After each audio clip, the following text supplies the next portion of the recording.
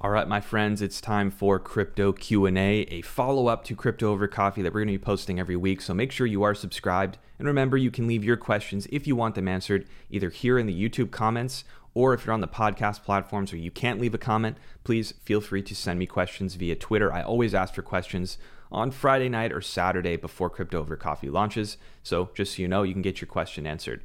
The first question we have on the books today is from Netrunner Alpha from Twitter. And this is a really good question. Assuming that there's an ETH POW fork after the Ethereum merge, and assuming that anyone actually cares, what happens to stablecoins on that new chain, so on the fork? Now, this is a really interesting question because it raises a really important design consideration for stablecoins, especially centrally issued stablecoins. Now, let's take USDC, for example, USD coin. It's issued by Circle, and it's backed by assets sort of behind the scenes in reserve.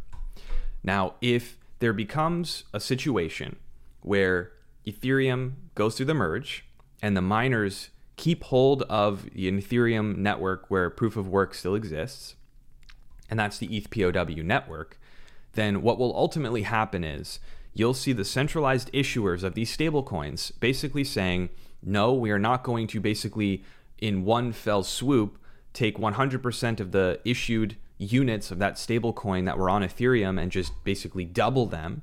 What they're going to do is they're going to make a decision about whether or not they want to add to reserves to support that new supply on the ETH POW chain, which I doubt they'll do. But more likely, they're probably going to say that they do not support those USD coins. They're likely going to enforce a burn on those coins, or they're simply going to ensure that those are not usable. So they're effectively going to be deny listed, explicit deny on those USDC coins. Same thing's probably going to go for USDT, so Tether. Ultimately, what you're likely going to see is unless there is significant adoption on ETH POW, which I doubt there's going to be, for anyone but miners, of course, you will see all the centralized stablecoin issuers basically saying we do not support them. I actually think Circle's already said that they're not going to support it, or they've said they'll look into it after the fact for USDC. I'm not sure if USDT has done the same, but you will not very likely see stablecoins basically having a huge supply inflation event because of this fork. That's my opinion. So thank you for your question, and that's a great one to think about. Next question here is from Nick Naef from Twitter again. How much of an impact on BTC's price in this cycle is the fact that people have more stable options to take their profits that are stable compared to previous cycles?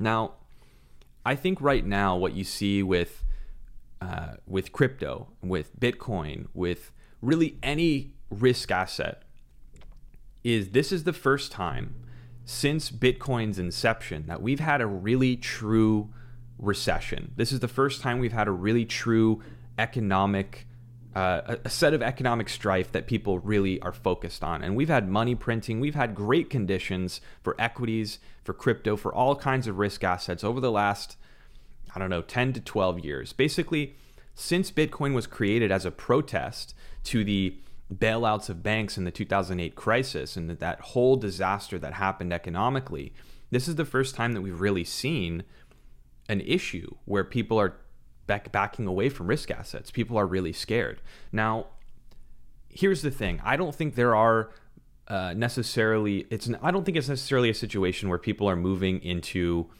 stable assets per se, as it's people don't know where else to turn.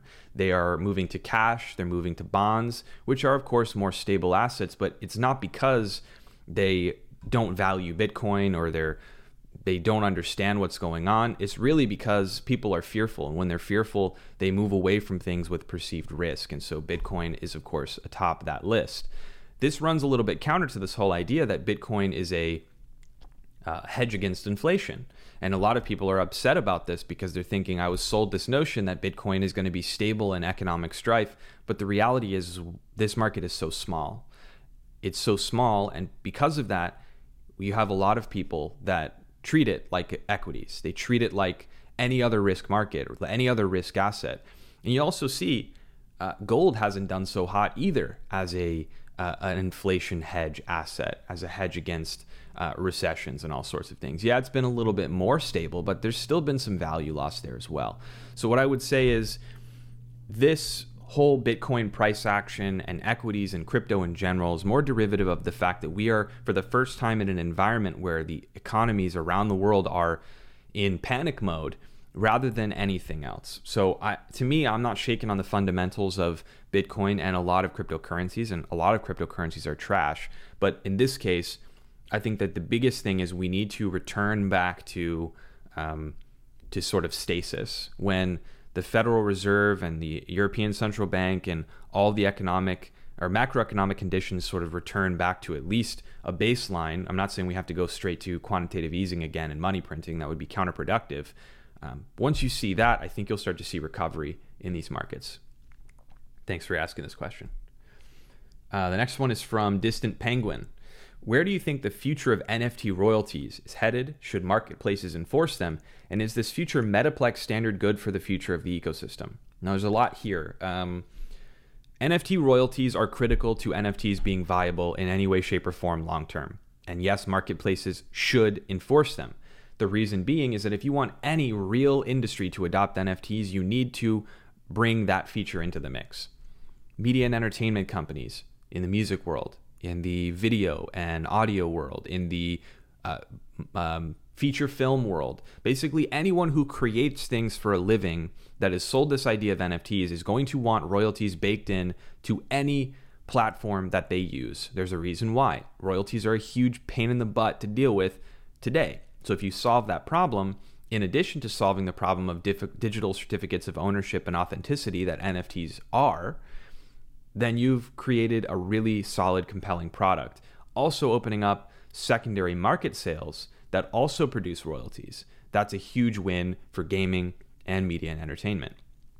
So when I say royalties are important, I mean that these need to be integrated directly in with the NFT smart contract standards. So ERC 721, ERC 1155, all the Solana standards, all the Cardano standards, all of these blockchain networks need to establish well-vetted standards that everyone agrees on, at least to the greatest extent possible. I know getting agreement from everyone's difficult. But formulate these standards with modules for royalties and different structures of royalty from the get-go. That is the best way to go about this. And the Metaplex standard, I believe, and I'm not super well versed in this, I believe it is a standard in the Solana ecosystem. It has done something very similar to that, which is it's establishing parameters that live on the blockchain through the smart contract that determine who is a recipient of royalties given certain conditions. That is exactly what needs to happen. And a lot of people say, oh, well, royalties are bad, it could be abused. Transparency is key. If you see a royalty that is in the smart contract, it's transparent. If you see royalties that are held off-chain somewhere in some other application or some other back office shady dealing, you can't see it. So as the user, if you buy that NFT and you find out later there's like a 12% royalty on secondary sale, then you might be like, well, I wouldn't have bought this. So that's the idea. Put it on the smart contract. It's transparent to everyone. It's self-enforcing. And marketplaces will have an easier time of adopting and enforcing these royalties.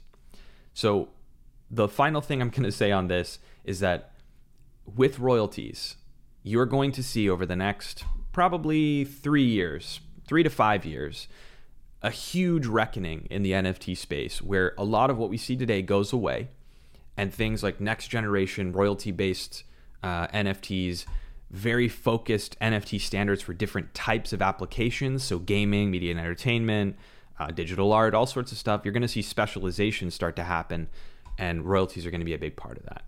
Now, I want to take a moment to thank the sponsor of today's Crypto Q&A, SmartFi, who offer crypto trading, interest, loans, and more as a part of the suite of crypto products on offer at SmartFi.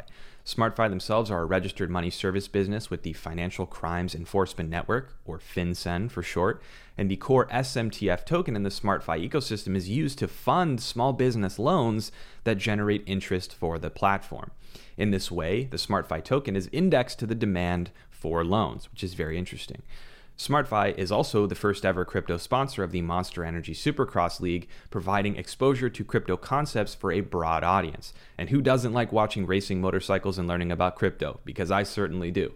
That said, please do continue to the links in the description to check out SmartFi, read more about it, and of course, like all my other shows, this is not a call to action to buy tokens of any kind, and you should be aware of the risks in investing in any and all cryptocurrency before investing a single penny in it. Thank you to SmartFi for sponsoring today's Crypto Q&A. Now, this is a two-parter from Bhushan Vikram, on Twitter. What are DIDs or DIDs, and how can DID be useful in Web3? So, DID or DID is basically a digital identifier, a digital identity, or digital identity document, depending on who you ask. Everyone has a different nomenclature for this.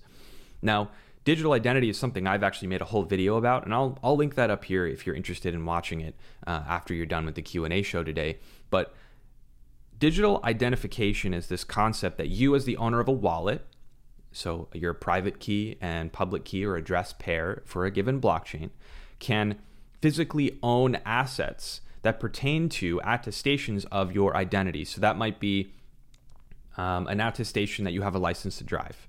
That might be an attestation that you have performed the necessary tasks that you need to participate in some sort of regulated activity. Maybe it's a license for being a financial advisor. I'm kind of spitballing here. Ultimately, what this basically is a mechanism to cryptographically attest to identity attributes. It could be hours trading. It could be all sorts of things. It can be pretty much anything. And so digital identity will basically, it's part of the unification of your assets. So your NFTs, your fungible tokens, your money, and your identity, which is also your property. And it should be an asset that you and only you can own and share selectively based on your decision making. So digital IDs, digital identifiers are designed to use blockchain or other cryptographically secured mechanisms of exchange to allow you to own these digital identity documents and attestations, so then you can selectively share them at will by signing a transaction with your wallet and attesting to those things in a secure channel. So the example everyone uses, if you go to a bar and you want to buy a drink, you in the US need to be 21. You don't need to show someone your address that's on your ID to tell them that you're 21. You just need to show them that you're 21. So here you'd be able to selectively share only the attribute you wish to share, which is I am 21. They don't even need to know exactly how old you are, just that you are of age. That's the idea of digital identity. That's what allows you, sort of the goal, and that's the way, the mechanism that allows you to get there. I'm being reductive purposefully because I don't want to go into this whole a technical conversation around digital identity because it's a huge rabbit hole, but how it's useful in Web3 is because it will allow us to create privacy-preserving reputation systems and identification systems, I believe, replacing the need for the privacy violating KYC processes that we have today, the issues we have with bad actors coming back as pseudonymous people on, in the blockchain world and in the crypto world and repeatedly scamming people in the same way under different names. I believe that we can create privacy-preserving reputation systems that are not in the way that China has implemented them, that are not in the way that people look at as dystopian, but in ways that make each individual the fulcrum of control, not some centralized organization. Now, that is the idea, and it's very utopian in that way, but it's going to be very difficult to implement because standards need to be set and a lot of things need to happen right for that to actually work out the way I want it to. It's a very dangerous game to be playing. I completely understand that. There are a lot of people with trepidation around digital identity because of what we see in other countries right now, using it almost as a serious privacy violation tool, as a means for social credit scores and all sorts of things like that. So I agree that cannot be let happen. So that's why it's important to be very focused on development, making sure that we're focused on adopting it in the right way as individuals. But easier said than done. I think this is the last question. Maybe there's one more. Why is there so much hate, ignorance, and lack of interest towards Cardano from majority of crypto influencers and crypto news websites? Now, this is a tough one because Cardano is probably the most loved and the most hated cryptocurrency in the entire space. There are lots of people who love everything about Cardano and lots of people who despise it. Regardless of personalities and regardless of how Cardano is marketed, it's also in many ways the antithesis of what crypto people look for in a project. They look for move fast and break things, breakneck speed of delivery. They look for extreme hype. They look for fast price appreciation, and they look for new things day after day after day after day, week after week, that keeps them engaged and excited, whether they're scammy or not. Cardano does not fit that need. Cardano does not feed that addiction, if you will, because they move very slowly. They launch things really slowly. And early on in the project, they would communicate dates and then miss the dates repeatedly. And that created this huge negative wall of sentiment against Cardano as this project that promises and never delivers. And they've done a lot to fix that recently, and I respect that. But you have to acknowledge as a Cardano fan or a Cardano hater that that played into the reputation that Cardano has today. However, what I will also say is that Cardano is also a very dense topic. It requires some technical acumen to really understand what Cardano is trying to accomplish, how it's doing it, and why it's so vastly different and in many ways better than what exists today. That is also a barrier because the average news site or influencer, or what have you, is not going into that level of depth. They might not be technical, they may be technical, but it requires work to get to that point. It requires work to understand what's going on. And I don't think a lot of people spend that time. The other thing is, and this is the last point that I'll make on this, Cardano is just getting to the point in 2022 with the Vassal hard fork and then what's to come basically in the months after, where you're going to start to see all like the culmination of all the work to date. Projects being able to launch fully in DeFi, NFTs, all sorts of things. You're going to see the ability now to fix the final pieces of the puzzle around governance. It's a huge one, and layer 2 technologies. That at that point, by the time we get to the next crypto growth phase, the next bull market, whatever you want to call it, that's going to be when we finally see all the cards on the table. This is Cardano as it was intended. What's going to happen? And I think at that point, you're going to start to see some haters flip to people who understand what has been worked on for so long, and finally saying, hey, there's actually some opportunity here.